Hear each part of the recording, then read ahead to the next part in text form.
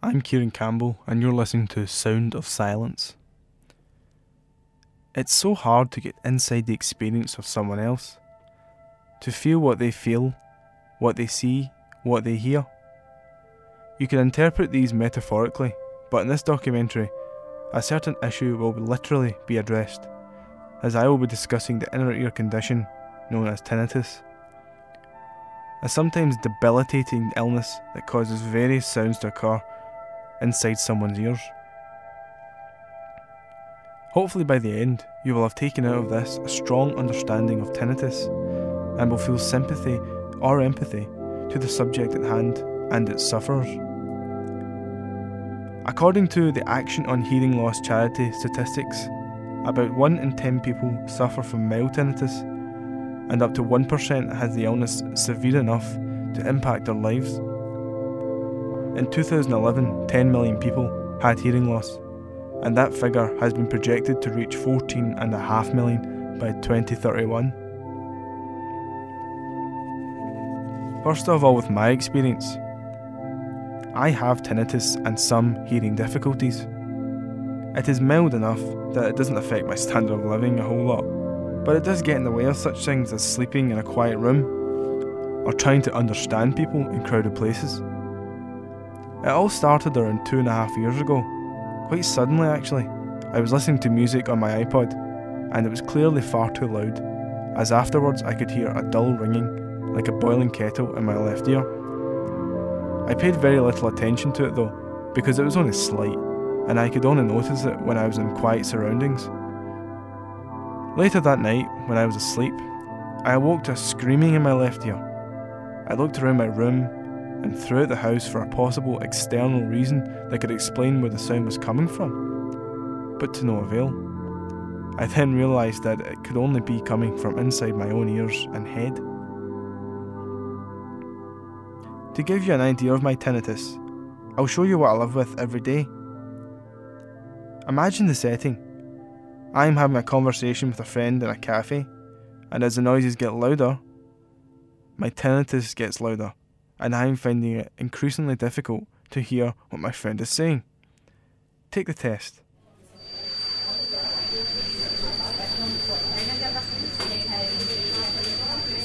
Now when things are louder, this is what I hear.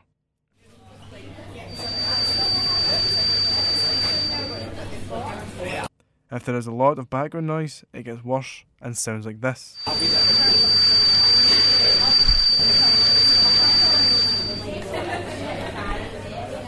How are your stress levels now?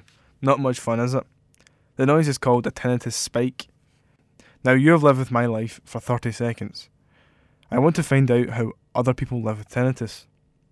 I'm going to talk to a musician, a tinnitus charity worker, an office worker, and an audiologist.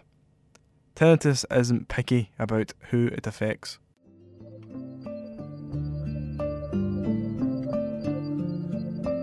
Dave Foley is the creative director at Scotia Hearing in Glasgow and has dealt with many patients with the illness and hearing related problems over his 20-year career. A leading audiologist who also suffers from tinnitus.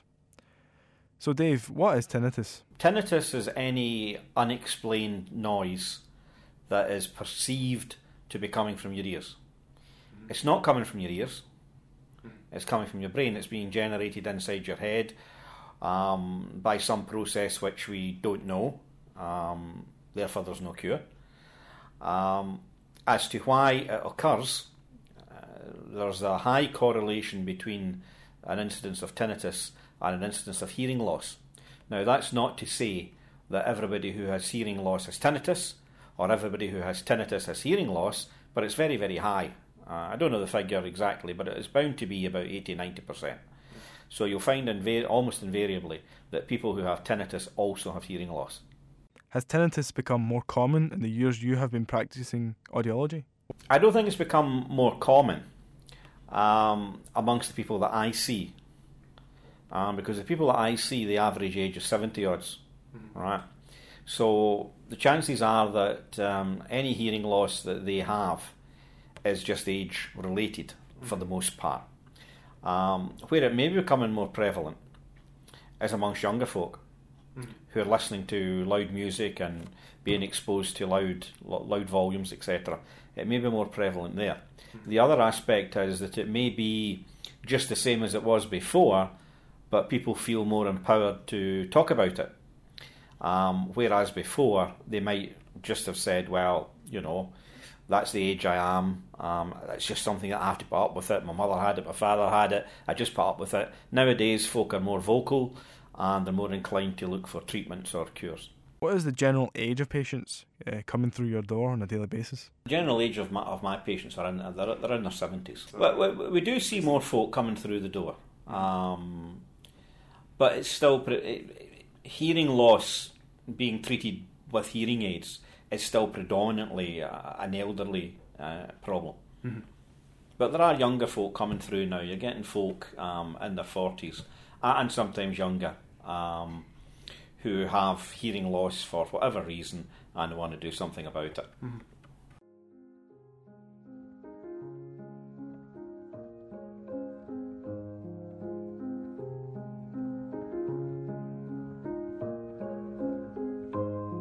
The roll call of the Tinnitus tribe sounds like a bizarre who's who of famous figures. Chris Martin, Bono, Steve Martin, Pete Townsend, Beethoven, who wrote the Fifth Symphony, completely deaf, with tinnitus. Joan of Arc, Sylvester Stallone, Barbra Streisand, Charles Darwin, Ryan Adams, who has Meniere's disease, Vincent van Gogh, that may explain the earlopping incident, and Phil Collins.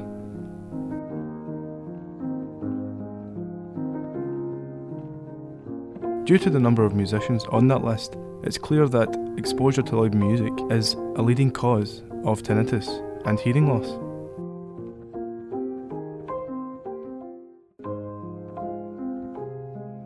Ben Mackay is a musician who currently plays in the band Edgar. He is one of the growing number of the younger generation who have problems with tinnitus sounds. And I asked him to explain his personal experience with tinnitus and what caused him to have constant noises in his head in the first place.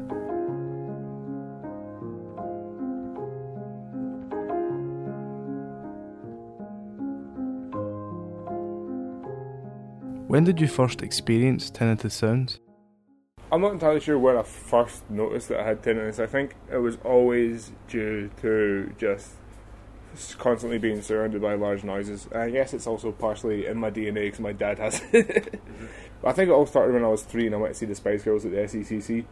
Because I don't remember much of the gig. I've been told that I spent a lot of the time with my hands over my ears. So I'm guessing that'd be early damage because they were pretty loud. After that, it's just, people keep talking really loudly on public transport, so I turn my music up, and then I start playing in bands and not understanding decibel levels, and then, after spending about maybe 6-9 hours a week just in a small room with your amplifier there about a foot away from you, and you're pushing nothing but treble through it for 3 hours straight, eventually gets to the point where I can't really hear anything. Well, I don't think I have it too bad. I mean, it comes and goes in patches, it's most notable when I'm trying to sleep. I feel like I can't really seem to lie at rest because there'll always be that faint hum, and it's just sort of always there. It comes and goes, it gets worse. I probably should take better care of my ears, but my problem is that I buy earplugs and then I lose them, and even the ones that are designed to prevent me from losing them, I somehow manage to misplace them. It is clear that musicians seem to have a big issue with tinnitus.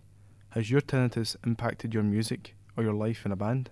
In a band, it can affect so much. I think, especially in recording. There'll be times that, if I've just done a take or we've been rehearsing and then we go in to record vocals, I won't be able to find the pitch because I can't hear myself in my own ear. Or, I'll be on stage and then everything's too loud and I still can't make out just certain frequencies. So sometimes, whilst I'm performing, it can be a bit of a problem, but most of the time, as long as you're rehearsed, then it shouldn't impact me that much. In what ways do you deal with your tinnitus? I normally fall asleep watching The Office or South Park or The Simpsons, or perhaps an album. Or never try and listen to Metal Machine music whilst falling asleep because that's just. I figured I could. It's like getting red wine out of a carpet. You just put in more white wine. So I figured if I get more white noise, then it'll just be like I'm listening to an album wherever I go, and I'll be fine. That didn't work. It just drove me to the point of insanity. Frightened Rabbits, Midnight Organ Fight, very good album to fall asleep to, because I think a lot of the tonality in the record's far more spacious and it's more sort of ethereal lullabies. It's quite calming to listen to whilst I'm sleeping anyway, so I can more drift off into Scott Hutchison's like paint his imagery.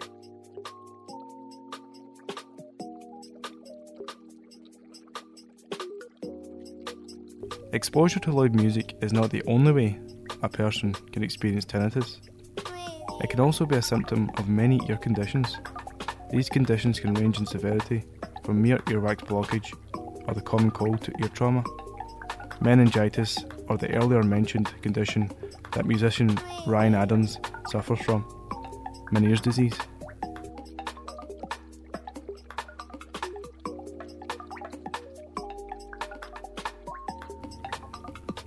Financial Officer Daniel Jones is someone affected by tinnitus in a way of something other than noise exposure.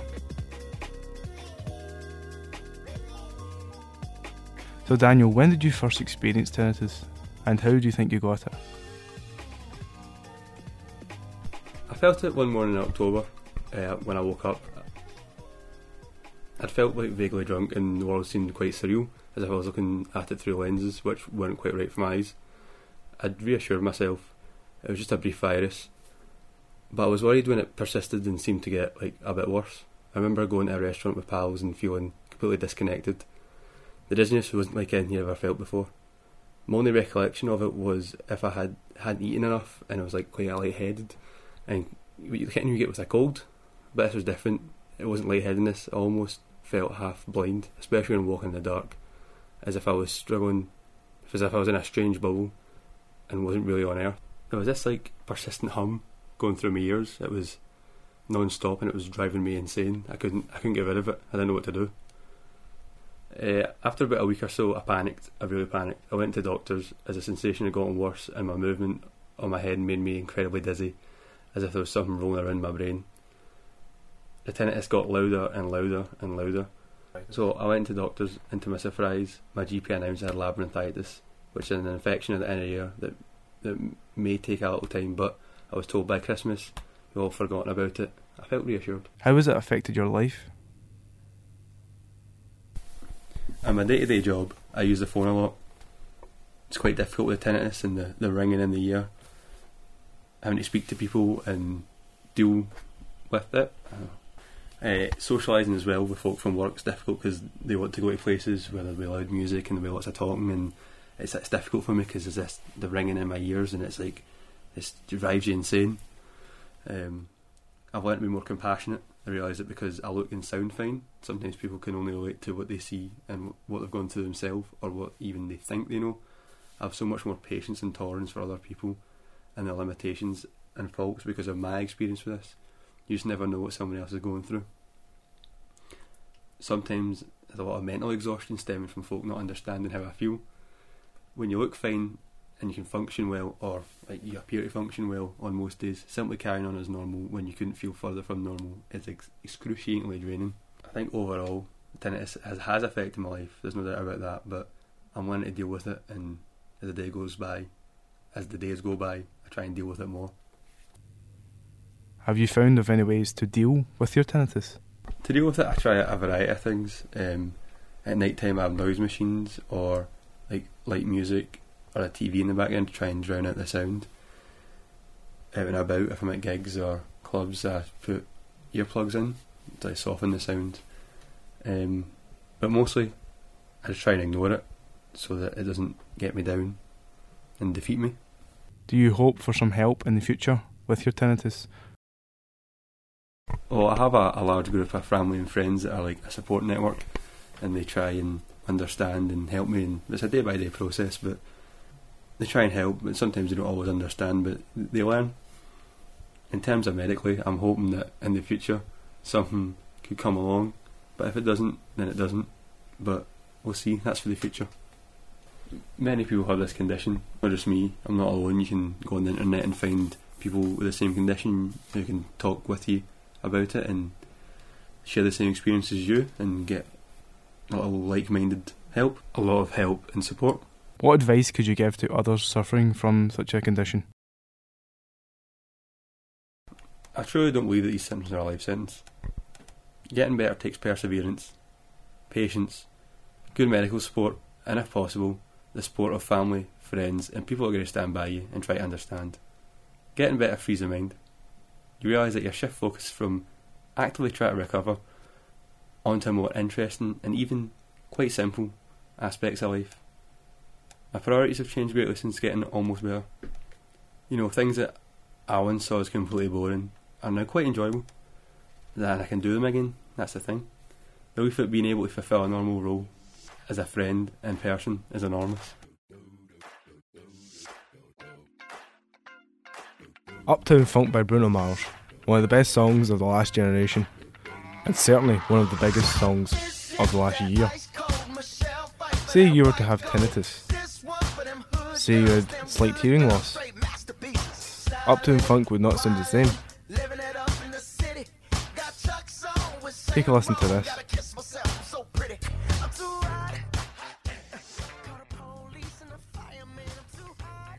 This is the song in its pop funky normal fashion, the one we all know and love.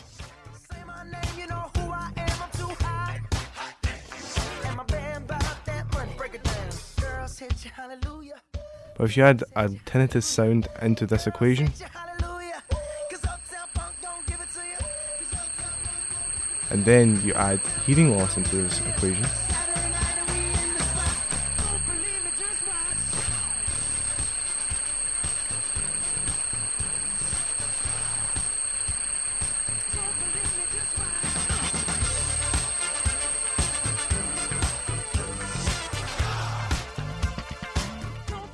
it sounds much rougher and not as fun.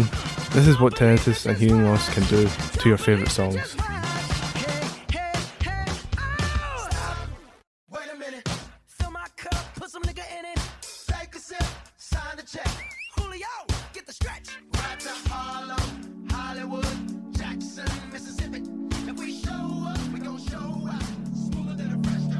I spoke with Nicola Ray, who works at the British Tinnitus Association branch in Sheffield. We spoke about a number of issues regarding tinnitus, her experience with tinnitus and the effects it has on people. We also spoke about the British Tinnitus Association and how they help people with the illness. Well, my name is Nick Ray and I'm the Communications Manager at the British Tinnitus Association. That means I'm responsible for, obviously, the communications function of the BTA, which covers the production of our information. It covers our website and social media, the production of our magazine, which is called Quiet, and also I look after press and PR. How long has the BTA been in existence? Well, the BTA has been in existence since 1979 and was formally created a charity in 1992. So how did the British Tinnitus Association help those with tinnitus? Well, we work to help individuals with tinnitus and the wider public understand more about tinnitus and coping strategies and raising awareness. And we do that via a confidential free phone helpline, so people can ring us on 0800 018 0527. We have a series of information leaflets, there's nearly 30 actually, and they're written by leading medical professionals that we can, give to people free of charge. We have our quarterly magazine, we have a website which is tinnitus.org.uk, and that contains all the information in our leaflets, but quite a lot of other information about our research programmes, about education, about tinnitus news. We have a forum, we have an online shop, all that kind of thing. And we also attend awareness-raising events throughout the UK and also run our own tinnitus information days. We work with medical professionals to support medical and clinical research, and we also do some training for professionals so that they can get the skills and understanding of tinnitus to treat patients. So we do that through something called Tinnitus Advisor Training Courses, all about tinnitus training courses, and we have an annual conference which is a mixture of sort of scientific and clinical research and practice information that we run every year in September. In what ways can we get involved with the BTA? Well, there's a number of ways that they can get involved. They can call us on our helpline, which I've already mentioned, 0800 018 0527. They can visit us on our website, tinnitus.org.uk. We have a Facebook presence, which is British Tinnitus Association. We're on Twitter, so you can tweet us at we're at British Tinnitus. We're also on LinkedIn if you perhaps have a more professional interest in tinnitus. You can email us, info@tinnitus.org.uk. We offer membership, which is £15 for the year, which for that, obviously, you're supporting the BTA. But you also get our quarterly magazine, and you get access to as many leaflets and all of the advice and support that you need. What do you see in the future for tinnitus?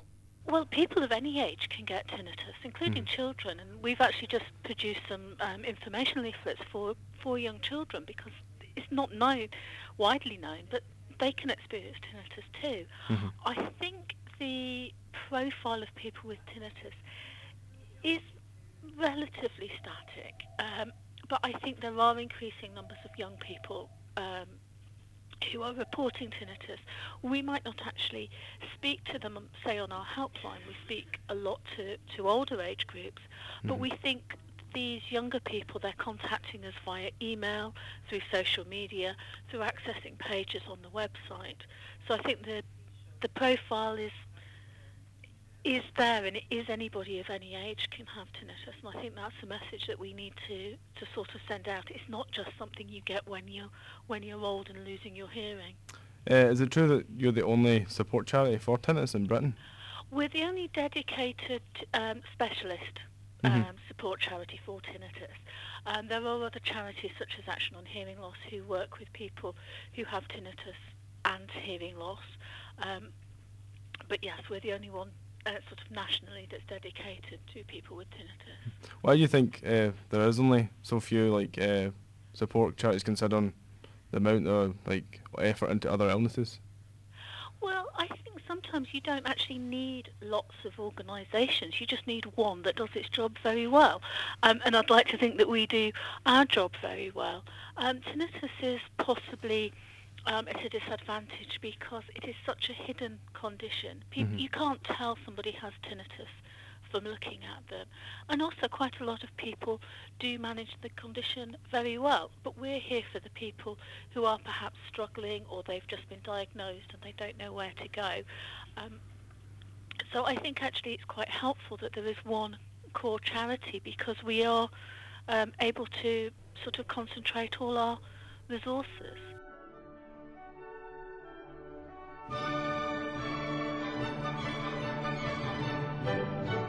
I've often wondered what types of music are best for soothing and calming the tinnitus sounds in your head.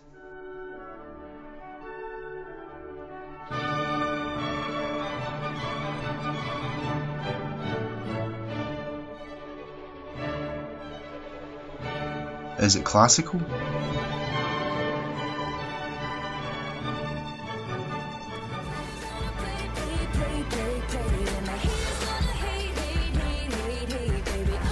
Is it pop?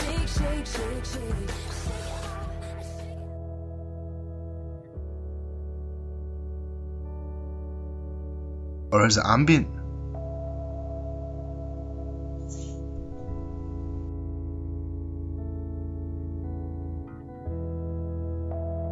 For me, I've noticed that ambient music makes me forget about the noises in my ears and almost completely tunes out the constant ringing.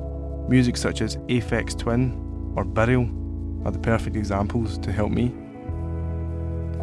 In an article for the New York Times, German researchers have come up with what they call music therapy that may help quiet the banging, humming, hissing or buzzing noises in the ears.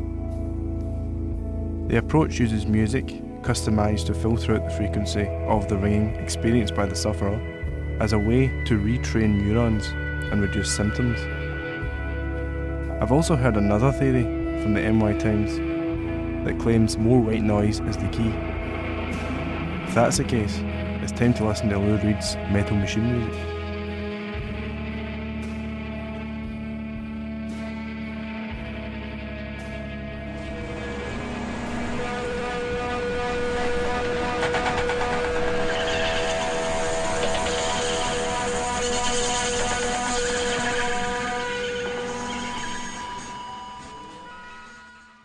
Dave Foley?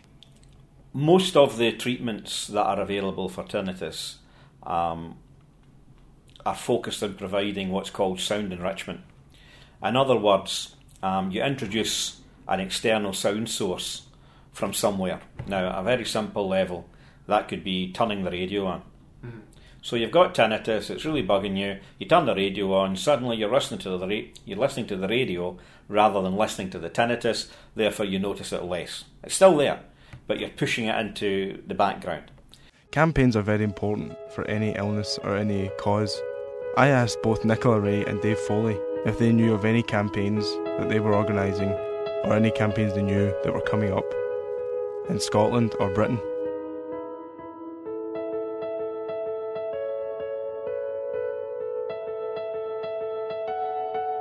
There's quite a few medical trials going on at the moment, and various drugs are being tested.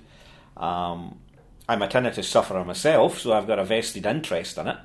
Mm-hmm. I hope against all hope that something comes out of it, but we just have to wait and see. But at the present point in time, there's nothing that's guaranteed to alleviate tinnitus at all. We're working on a campaign at the moment about using earplugs, and my colleague Emily, you might want to have a chat with her about that as it develops, because it is something that we are very keen to do and to promote. Mm-hmm. Has tinnitus improved over the years? And what do you see in the future for tinnitus? I'm not sure that the understanding of the illness has changed a great deal during the years. I think there's a lot more money going into research, there's a lot more research being done, but, and this might be a controversial thing to say, I don't think we're much further forward than we ever were. Mm-hmm. Put it very simply, there's no pill, there's no injection, there's no therapy that's guaranteed to make a difference to tinnitus, far less take it away. And I think in that respect, we're probably at exactly the same position as we were 30, 40 years ago. Mm-hmm. I think they're definitely going to improve for people with tinnitus in terms of the support that they can access through organisations like ourselves. I mean, we've got quite ambitious plans for improving some of the support that we offer. There's certainly a lot more research being done into tinnitus than there ever has been, and some of that is looking really promising. There's now sort of more research into not just the basics behind tinnitus, but now actually looking at medications that can help. Mm-hmm. So I think that's all really exciting. In terms of numbers of people with tinnitus, I think it's really important that we get the messages out there to people about, for example, looking after your hearing if you're listening to music or going to gigs, because these things are preventable. Tinnitus is preventable if you look after your hearing.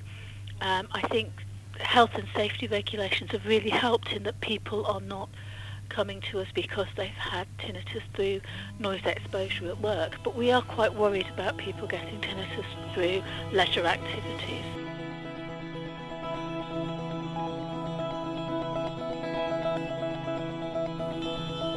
While tinnitus may be avoidable for some people, for others there may not be an identifiable cause, or it may be a side effect of a drug treatment like chemotherapy. That is why we must take care of our ears and protect them against things like noise exposure, which is easily preventable. As a society, we can prevent tinnitus, but for those who have it, there is no need to worry anymore, because there are many in this together.